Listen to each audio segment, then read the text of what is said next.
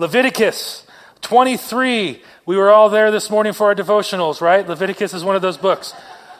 This whole chapter is showing us something. God really likes to party. God invents all of the festivals. He enjoys weddings. Here's how much he enjoys weddings. Weddings go for 7 days. And it's all one long big party. Then bride and groom, they don't go away for a honeymoon. They instead have the entire year off of work. This is spectacular. But this is what they did for party. God knew how to party. So this one, what we're going to look at is the Festival of Tabernacles. As they called it, it was the Festival of Sukkot. It begins like this. So the beginning on the 15th day of the 7th month, after you gathered the crops of the land. So what season is this? Fall, all you farmers. When you gather the crops, it's usually fall. Celebrate the festival to the Lord for 7 days. The first day is the Sabbath day, and the 8th day is also a Sabbath rest. So it didn't go for just 7 days. It went for 8. So it went from Sunday through Monday, because you need that day of recovery. This is the kind of party that they were throwing. How many of you go on vacation and you get home and you need a day, right? This is what God's instituting. Make it 8 days. Sleep on the 8th day so you can get back to work on the next Tuesday. So this was an 8th day thing. Remember, 8 days. On the first day, you are to take branches from a luxuriant tree from the palms, the willows, and the other leafy green trees, and rejoice before the Lord for 7 days. Palms, Palm Sunday. What's the season? Fall. Palm Sunday is supposed to be, or the festival that the palms go with, is supposed to be in the fall. Yet, we see in Luke, John, all 4 of the Gospels, they are doing the palms in the spring. It doesn't match up. Here's what they did with the palms. They would get hundreds of thousands of people. They would commute down to Jerusalem, and they would come together and they would shake palms. They would thank God for the harvest they just had, and then they would all go like this. What's that sound like? Rain. You were here last service, cheater. It sounds like rain. So you get hundreds of thousands of people all going like this at the same time. And they are thanking God for their previous harvest. Thank you for the grain you've given us. Thank you that you took care of us like you did when we were in the desert. They would build little huts outside their house. We call it camping. They only did this once a year, and it was exhausting. This is why we shouldn't camp. And so they did this, and then on that Sunday they would get together and they would have palms, and they would thank God for what came, and then they would be asking God for more rain. Because when you live in an agrarian society, you always need rain for next year's crops. And so this sounds like rain. They would have this, and they would pray for more. In verse 41 of Leviticus, you guys want these? In verse 41, you can play with them. In verse 41, Leviticus, it says, celebrate this festival for 7 days. This is to be a lasting ordinance for all generations, celebrated in the 7th month. Live in temporary shelters, camping, for 7 days. All native-born Israelites are to live in such shelters, so your descendants will know that I had the Israelites live in temporary shelters when I brought them out of Egypt. And in case you're wondering who wrote this, I am the Lord your God. So, they had the festival of Sukkot, tabernacles, however you want to say it. And this had some major political overtones. This is how it began, okay? They would come every fall and ask God for more rain. And they all had palm branches. Okay, this is where it gets a little history channel-y. There's a 400-year gap between the book of Malachi and our first New Testament book of Matthew. Scholars will call this the silent years. It doesn't mean that God wasn't speaking. It doesn't mean that God wasn't working. It's just that we don't have any books that are in our scriptures that are written during these times. But a lot happened. One of the most interesting and fascinating things that happened was the Maccabean revolt. How many of you ever heard of the Maccabean revolt? Cool. We can all chat. You were here last service. So the Maccabean revolt. This happened, if you're familiar with Jewish history, this was a huge deal. There's a book in the Apocrypha about the Maccabees. It's in between. Our Catholic brothers and sisters have this in their scriptures, and it's a fascinating book. I'm hoping they make a movie about it one day, because it's just one of those Interesting stories. In 330 BC, it all goes back to 330 BC, a long time ago. And I'm going to try and talk fast to keep you guys here, so just stick with me. In 330 BC, Alexander the Great, we've heard of him? Alexander the Great took over what was the known world at that time. Not only did he conquer everywhere he set foot, he had this practice called Hellenization. Hellenization was when he made everyone he conquered become essentially like him.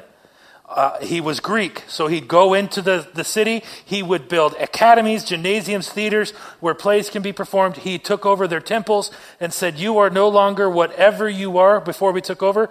You are now Greek, and you will become just like everybody else who is Greek. It was called Hellenization. For Jews, this was incredibly problematic. In Greek worship, if you look at Greek mythology, their gods resemble humans. It's a switch thing. Gods are made in the image of humans if you're Greek. This comes right up against our Jewish friends and our faith when we say, no. Humans are made in the image of God, not the other way around. And so this made it highly problematic for the Jewish people when they took over the Palestine area, the Israel area. This made it problematic for them. The Jews believed one thing and the Greeks did another. So what you had all of these people, some Jews who decided to go along with what Greece was doing, to look just like Greece. They were sympathizers. They just kind of blended in. We're not going to make a big stir about it. We're in captivity. We don't want to be killed. We're just going to become Greek. And then you have what was called the remnant, the resistance, I guess you could say if we're today. They sat on the other side and they said, no, we are going to keep our way of doing things. We're going to keep our religion. We're not going to become Greek. We are God's chosen people. We are his priesthood. We are going to remain that way. And so they had these two groups that went back and forth. Then there was this guy named Antiochus Epiphanes IV. We got a picture of him. He posed for glamour shots one day. That's what he looks like. The word for him in Hebrew and Greek and English is, this guy was a jerk. He took Hellenization and he stepped it up a notch.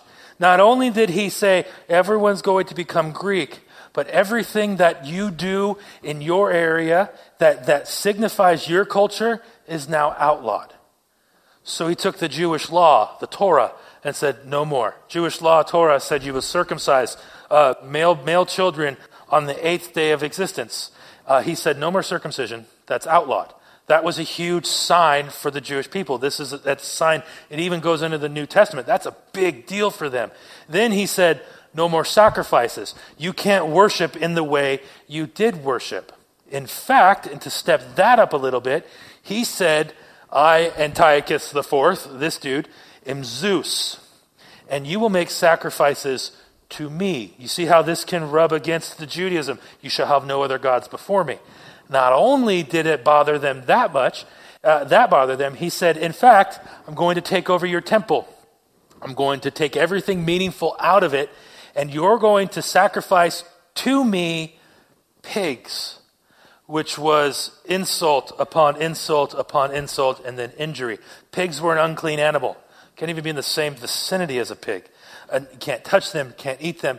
And then he says, we're going to sacrifice those pigs in the Holy of Holies, the temple, to me. So imagine everything about your way of life has now been spat upon on the ground. Nothing about you. It would make things very, very difficult. So imagine this time, more people conform to what Rome was doing. Or Greece. Rome comes later. We'll get to Rome. Conforms to what Greece was doing. Let's just be like them. Let's not cause a stir. But this kind of thing that Antiochus was doing made the remnant more and more angry, and it went on for 10 years. Then there was a guy named Matthias. Matthias has 5 sons. One of Matthias' sons is named Judas, not the Judas that we're familiar from the Gospels. This is another Judas. It's a common name. Judas had a fantastic nickname. He was called Judas Maccabee. Maccabee means hammer. Hammer. When you're going to lead a revolt, which is what Judas and his brothers did, you want your last name to be Hammer, because the marketing on that is Fantastic. There's a song that can go with it. Hammer time. It's MC Hammer for the young ones. But it's brilliant. And so if you're ever going to lead a revolt, this is your nickname. So he did. He started a revolt. His brothers and their dad led a revolt that lasted and that started about 160 years before Jesus came, and they won. They retook Jerusalem. They reinstated sacrifice. It's a pivotal moment in Jewish history. For the first time in 500 years, the Jewish people controlled their city, and they were free to worship Yahweh in any way that they wanted. It was the great time in Jewish history. When the Maccabees were laying siege to Jerusalem, so they surrounded it and they were trying to kick the Greeks out, it was during the time of fall. What festival was happening? Sukkot. Okay, so they're laying siege to Jerusalem. It's Sukkot, and in the middle of war, this is this is the extent that I know about war knowledge and strategy. In the middle of laying siege, you don't take 8 days off. That's just something you'd be like, that would be bad for your war plan, correct? So they say, you know what? We're not going to take 8 days off. We're going to postpone Sukkot until we're going to win this thing, until we have the temple back. And so they didn't celebrate it on time. They celebrate it later. It's the only time that they didn't celebrate it in fall. Instead, they have a different holiday. So they take over the temple, and they said, now we're going to celebrate everything that we missed. We're going to make up for it. We're going to follow God's commands. It's going to be late, but he's cool with it. He wrote us a note. And so they go into the temple. They clean it out, they reinstate everything, and they're going to have this celebration. But pivotal to this celebration was lighting of the lampstand. This will all make sense in a minute. But in order to light the lampstand, they needed oil. But oil hadn't been made for the last decade because Antiochus was in charge. And so now they needed the oil. But the only oil they could find was a little bit. But they needed 8 days worth. 8 days, because of the celebration of Sukkot, was 8 days, and the temple needed to have the light for 8 days, and it took 8 days to make more oil. So they were in a bind. They decided to go ahead with it. We're going to make this work. God, and they say this in Maccabees, God allowed the oil to last for 8 days, and then they rededicated the temple back to him. The word for dedication, Hanukkah. This is where Hanukkah comes from, because God gave them the temple back. And all of this comes back to this. That oil and the idea that God delivered them, gave them enough oil. They celebrated the Feast of Sukkot with their palms. This is important because the palm and that day became so ingrained in their history that they made coins for it. We have pictures of it. That's the coin, a palm tree. Underneath it is the inscription, Hosanna, Soshana, God will deliver us. So the palms became something that represented revolution from foreign powers. It meant that their side was going to win. The temple coins, this lasted for about 100 years. On the front of this coin, Dave, did we show Judas? There's Mr. Maccabee. He's got a great beard, something to aspire to. But on the front side was that. On the back side was the palm. This came to represent everything about revolution for them. So imagine yourself, this is what it meant like. Imagine yourself having a difficult time and you're traveling through Canada, okay, and you're trapped there. I don't imagine many of us getting trapped in Canada, so it's just, we're in Canada, you're lost, and you're persecuted, and then you stumble upon the American embassy and you see the stars and stripes there. It would give you like this sense of, oh, I'm home. This is the country where I live in. This is my home. This is what the palm began to represent for them. The palm also was their war cries. Hosanna, Shoshana is what they would have said. It meant God deliver us. This is what they chanted. They waved the palms. God deliver us. So fast forward. That happened. Fast forward 190 years later. The Maccabees revolt was taken out by Rome. Rome is now in charge. They have Roman oppression. We try to identify what it was like to live under Rome. There's no real comparison to what they had to endure. Anytime someone would fake being a Messiah that can come and save them from the opposing force, Rome would come down so hard on them. There was once a pretender Messiah that tried to lead a revolt, and we have record of his uprising, and Rome killed 3,000 Jews by using crucifixion. They lined the streets with those who were a part of this. So everyone would look up and say, that's what happens when you try and step up against Rome.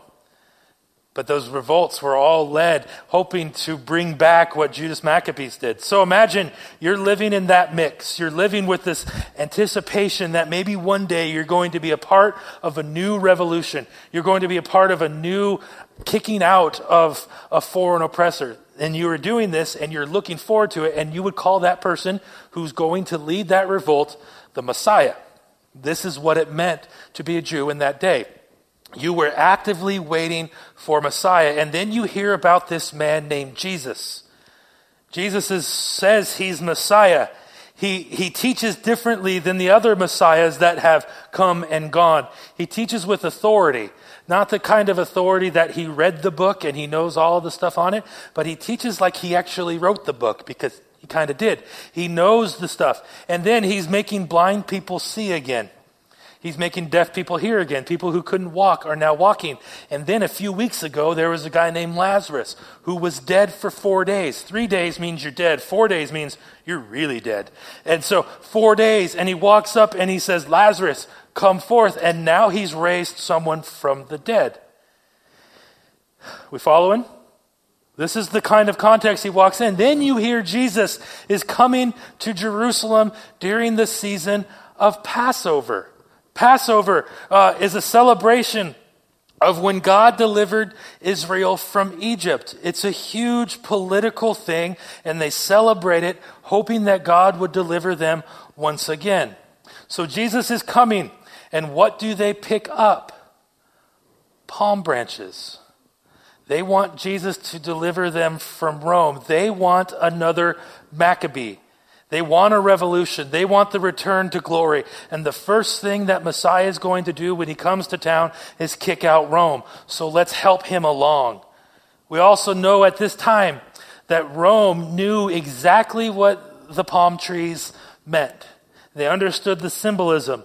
So they said, no more parades with palm trees. We get what that means. That means there's going to be a riot, and we want nothing to do with riots anymore. In fact, if you do this, look what happened to 3,000 of your friends. No more palms. So in Luke tells the story of Palm Sunday, and he adds more detail to it. In Luke 19:35, this is what happens.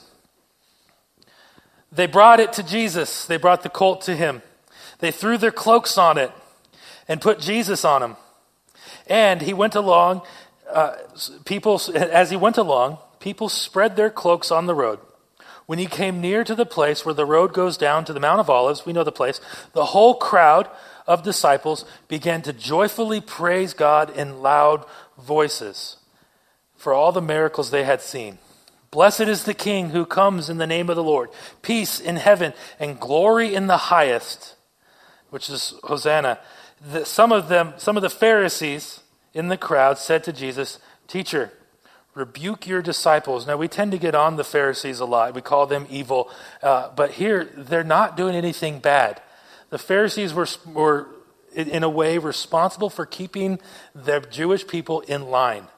And now we see that the Jewish people are starting to wave around the palms, and they're making a ruckus, and their fear was that they were going to start another revolt. And the Pharisees didn't want Rome to come swooping in and wipe everybody out. So they were doing what they thought would be the right thing. So they're like, Jesus, cool it. We don't want another slaughter here. We don't want another massacre. Please stop your people from doing this. It makes sense while they're doing this. They're not being anything bad here. And then Jesus says to them, he rebukes them and says, I tell you, he replied, if they keep quiet, the stones will cry out. He's quoting here various places from Psalms that say the same thing, but also in Habakkuk. In Habakkuk, and this is what turns the whole Palm Sunday thing around, in Habakkuk, where he's quoting from, says that if they want the sword, Habakkuk 2, this is Brad's version, if you want to live by the sword and you want to revolt, You're going to die by the sword, and you're going to get your revolt. Jesus says this, and it says this in verse 41. As he approached Jerusalem and saw the city, he wept over it. If our traditional view of Palm Sunday is correct and they're declaring Jesus as the Messiah, why would he weep? So there's a lot of questions that come up with this, with our traditional view of Palm Sunday. This should be a happy day. But Jesus is weeping because he knew that, yes, they're declaring him as king and they're declaring him as Messiah, but what they were doing was they were declaring him as a political Messiah and attaching all sorts of their own baggage to what Jesus would look like. They came to Jesus with their agenda, and Jesus, their Messiah, would never allow Rome to rule over them. They were missing the point of Jesus. This is why Jesus says this in verse 42. If you, even you, had only known that this day what would bring you peace, but it is now suddenly hidden from your eyes. So they thought that the Messiah was going to come, kick Rome out, and then they would have their own version of peace. But Jesus, and we'll look at this verse a couple times, he looks at them and says, if you only knew what peace is in front of you, if you only knew what was happening, but now you can't see it. So there's a political side to it, the side that says we want a new king. But there's also a very religious side to this, a religious background. There are a lot of debate on how the days of Holy Week work out. But here's the deal. If we know anything, everything goes back to Exodus. So we can look at the days and line them up. But if we know this, right? Especially here, everything goes back to Exodus. If there's any question, go to Exodus. It's my favorite book of the Bible, but we're not being biased at all. Everything goes to Exodus. In Exodus 12, we know the story about how God delivered the people of Israel from Egypt. Exodus 12 is a pivotal thing. In Exodus 12, we have 10 plagues. Do we know them? There was the locusts, there was the flies, there was the frogs, and the rivers to blood. The last one of these plagues was the most powerful plague, and they celebrated every year.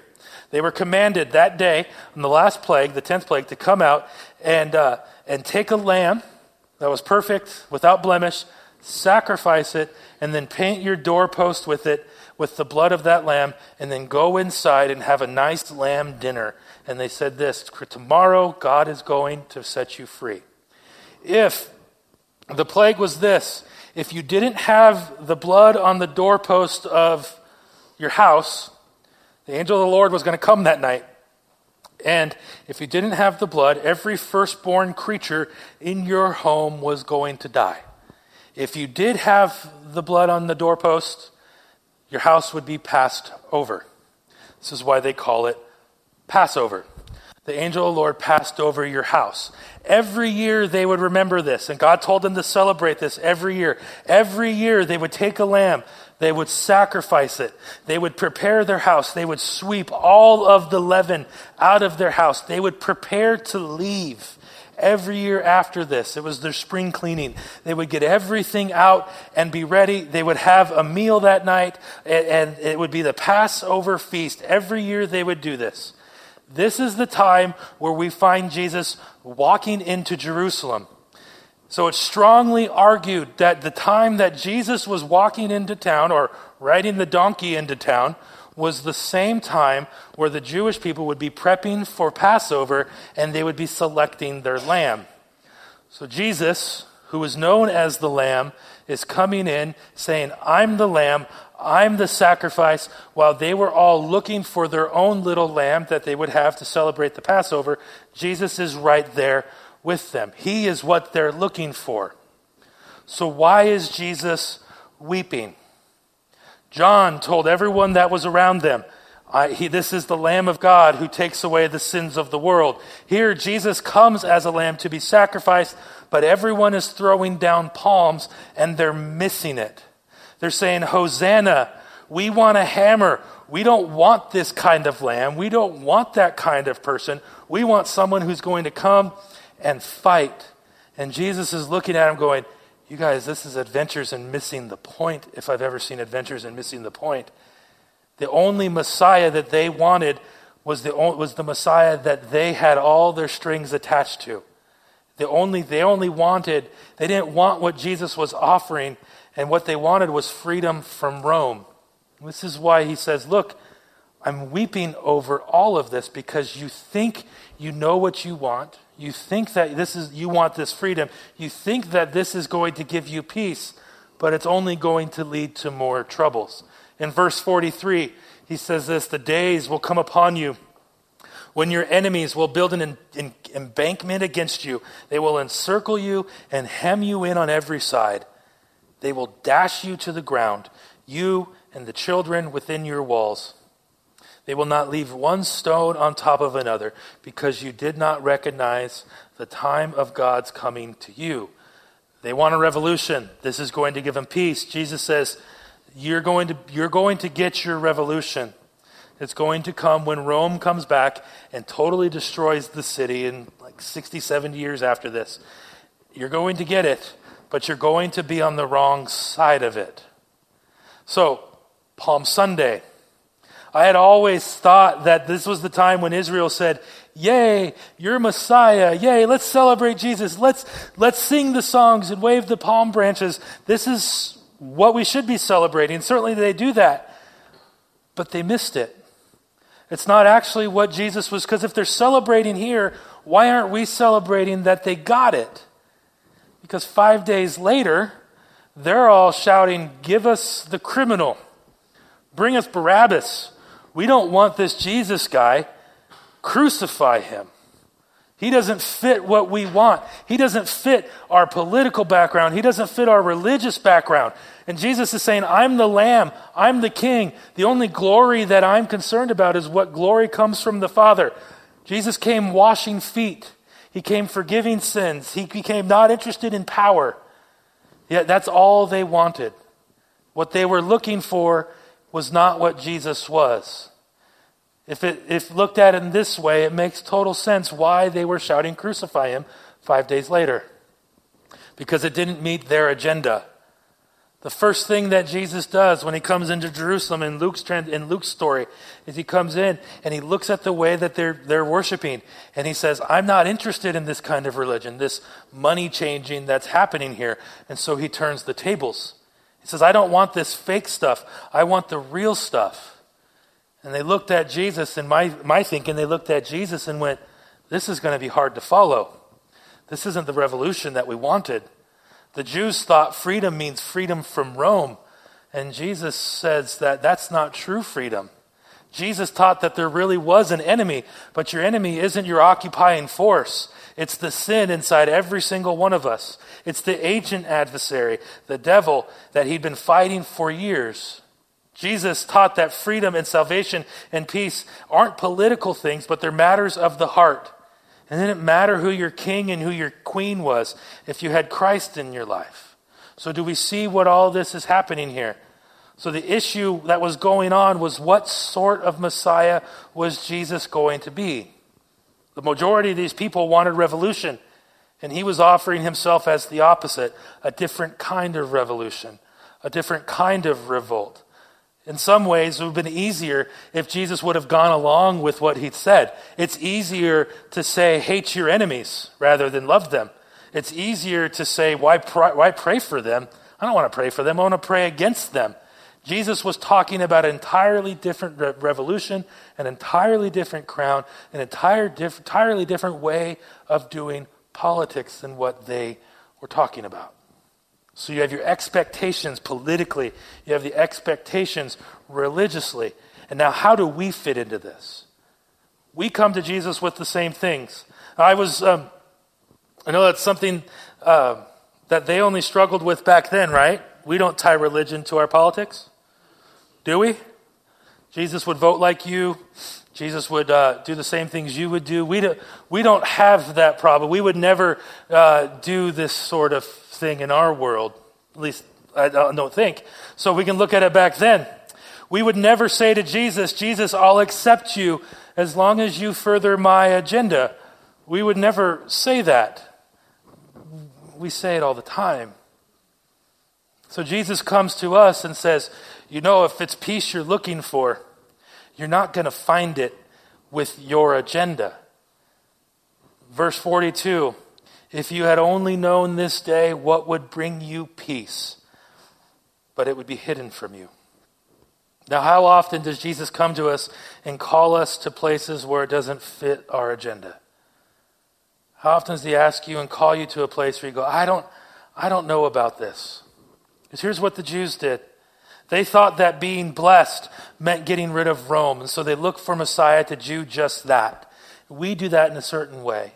We might not pray for well, maybe you do pray for the removal of government, but maybe you don't. But we do this anyways. We look for a blessing. So we think blessing means that we have cool stuff. So we pray for cool stuff. And then we pray for money. Maybe a blessing to you is money, a house, a job, a different job. Maybe it's the car you drive. Maybe it's the clothes you have. That means that you're blessed. Or if your idea of being blessed means that you have a solid marriage and good kids, then Jesus becomes your spouse fixer and your kid raiser. But he's not really your Messiah. He's just your stand-in making things better for you. Or if your idea of being blessed means that you're successful, then Jesus becomes your goal fulfiller. When we do that, now it's true that Jesus will come in and make those things better for you, but if that's all Jesus is to you, is to punch your agenda of what Jesus does and what you want, you're attaching an agenda to the Messiah. When we do that, we're playing the same game the Maccabee played. But we're just kind of quiet about it. We sound and look like good religious folks, but in many ways we do the same thing. Jesus, I'll accept you if you forgive me of everything that I'll ever do. That's awesome, and that's all he becomes. Just forgive me of everything I've done and everything I'm going to do. Jesus, I'm all for you giving me love and joy. And then it ends there. And when we stop there, perhaps Jesus weeps over us then. I say it in this way. I look for peace. I look for things in security. If you're familiar with the Enneagram, I'm a 6. We like things locked up and tight. We don't like the unknown. It makes it hard. It keeps me awake at night. And so when I look at Jesus, I say, Jesus, just make things secure. That's me attaching my desires and my agenda to what Jesus is. And so I end up making Jesus look like me and my agendas. I want peace, but that's not the peace he's after. He's not after all the security in the world. That's not what he's here to bring. There's peace, but not that. We can say, Jesus, I want to follow you. You can be my Messiah. But this whole bit about sacrificial love, I don't want to believe that. So I'm going to put that aside. Jesus, I'll follow you. But don't you dare touch my wallet. Jesus, I want to follow you. I want you to be my Messiah, but don't you dare even think about asking me to change jobs. Jesus, I want to follow you, but hands off my sexuality. Don't even go there. Jesus, I want to follow you, and so in order to do that, leave my ambitions alone. Don't touch my plans. I got my life planned out. I'm going to do this here. Then when I'm 35, I'm going to do this. I'm turning 40 on Wednesday. And then when I do this, 40, I'm going to do that. And here. Everything's mapped out. Jesus, don't you dare touch my ambitions. Don't you dare touch my wallet. Don't you dare touch my plans. So we have this agenda and we take it to Jesus and say, I'm cool with you as long as you're cool with me. And Jesus says, that's not the peace I'm coming after. The peace I'm coming after is all of you, no agendas. The triumphal entry is about peace that comes from surrendering to Jesus' agenda, which means that we ultimately need to drop ours. Because the Jews were convinced that peace came from revolution, and Jesus wept. If you had only known what brought you peace. So today, Palm Sunday, where do you think true peace is found? Where do you find peace? Where does Jesus perhaps weep over you? What backgrounds, when you come into meeting with Jesus, what backgrounds and stuff do you say, cool, I'm just going to attach this construct onto Jesus and make it fit, and then I'll be happy? What things are you missing the peace that Jesus had offered you? I wonder sometimes if Jesus looks at me and goes, Brad, You want peace so bad. And I'm trying to give it to you. For those of you who think that pastors have it all figured out, this is probably paradigm cracking for you, so I'm sorry. But there's still this wrestling. What peace do you think you're going to have by having security? Because then your peace is only security, but that security's gone. Guess what? And when I'm so fixated on that, I wonder if Jesus is weeping over me. We come to Jesus with agendas, and what really happens is our hands are so full with what we want Jesus to be that he can't put himself into our place because there's so much other stuff, and there's stronger words than I can use than stuff, but there's so much other stuff in our hands that we miss Jesus because of our agendas. So Sunday's Easter. Today would have been the Palm Sunday if we go by the calendars. Today would have been the day that Jesus comes into town and says, here I am. I'm the peace you're looking for. So the question to you as we enter into the Holy Week, as we enter into the week where we start observing these things and remembering, where do you find your peace? If you call Jesus your Savior, is he King? If you call Jesus your King and your Messiah, is he the Lord in your life? Or is it something else? Where does your agenda meet Jesus? And which one are you likely to serve when it comes to that? Or are you so busy holding on to things? The peace that Jesus brings is the fact that he's with you. That's the whole Christmas story. God with us. Emmanuel, I've come to bring you peace, and the peace is me and nothing else. No agenda, no other beliefs. It's Jesus, period. That's the only place where you will find peace, is in Jesus. So as we go to Holy Week, as today represents the day we come with palm branches, and maybe you're seeking a revolution in your life, and you wave it, and you're asking for, God, save us from this. Maybe perhaps the palm tree of your heart is, Lord, save me from my agenda and give me yours. What's the agenda that you come and you bring to Jesus and lay it at his feet like they laid the palm tree at his feet? What is the agenda that you need to lay down at Jesus' feet and say, I'm done with serving my own way of doing things, and I want to pick up your way of doing things? Pray with me. Father, we thank you that you have come to bring us peace. You have come to give us wholeness. And so, Lord, today as your Spirit works and continues to work in this place, what are the areas where you're trying to get through to us? These little pet projects that we assign you to and say, you are all about this, but you're saying, no, I'm about a different thing. Lord, where do our agendas meet you?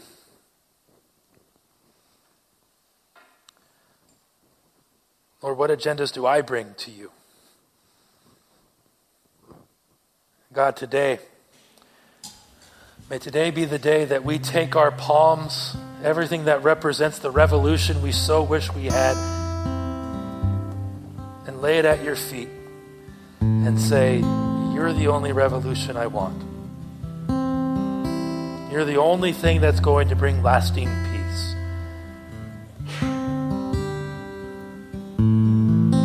Because our agendas and your agendas, they're like Halloween eggs, Halloween Easter eggs. They don't really make sense. So Lord, take our agendas from us and give us you. Give us the only peace that will last. It's in your name we pray.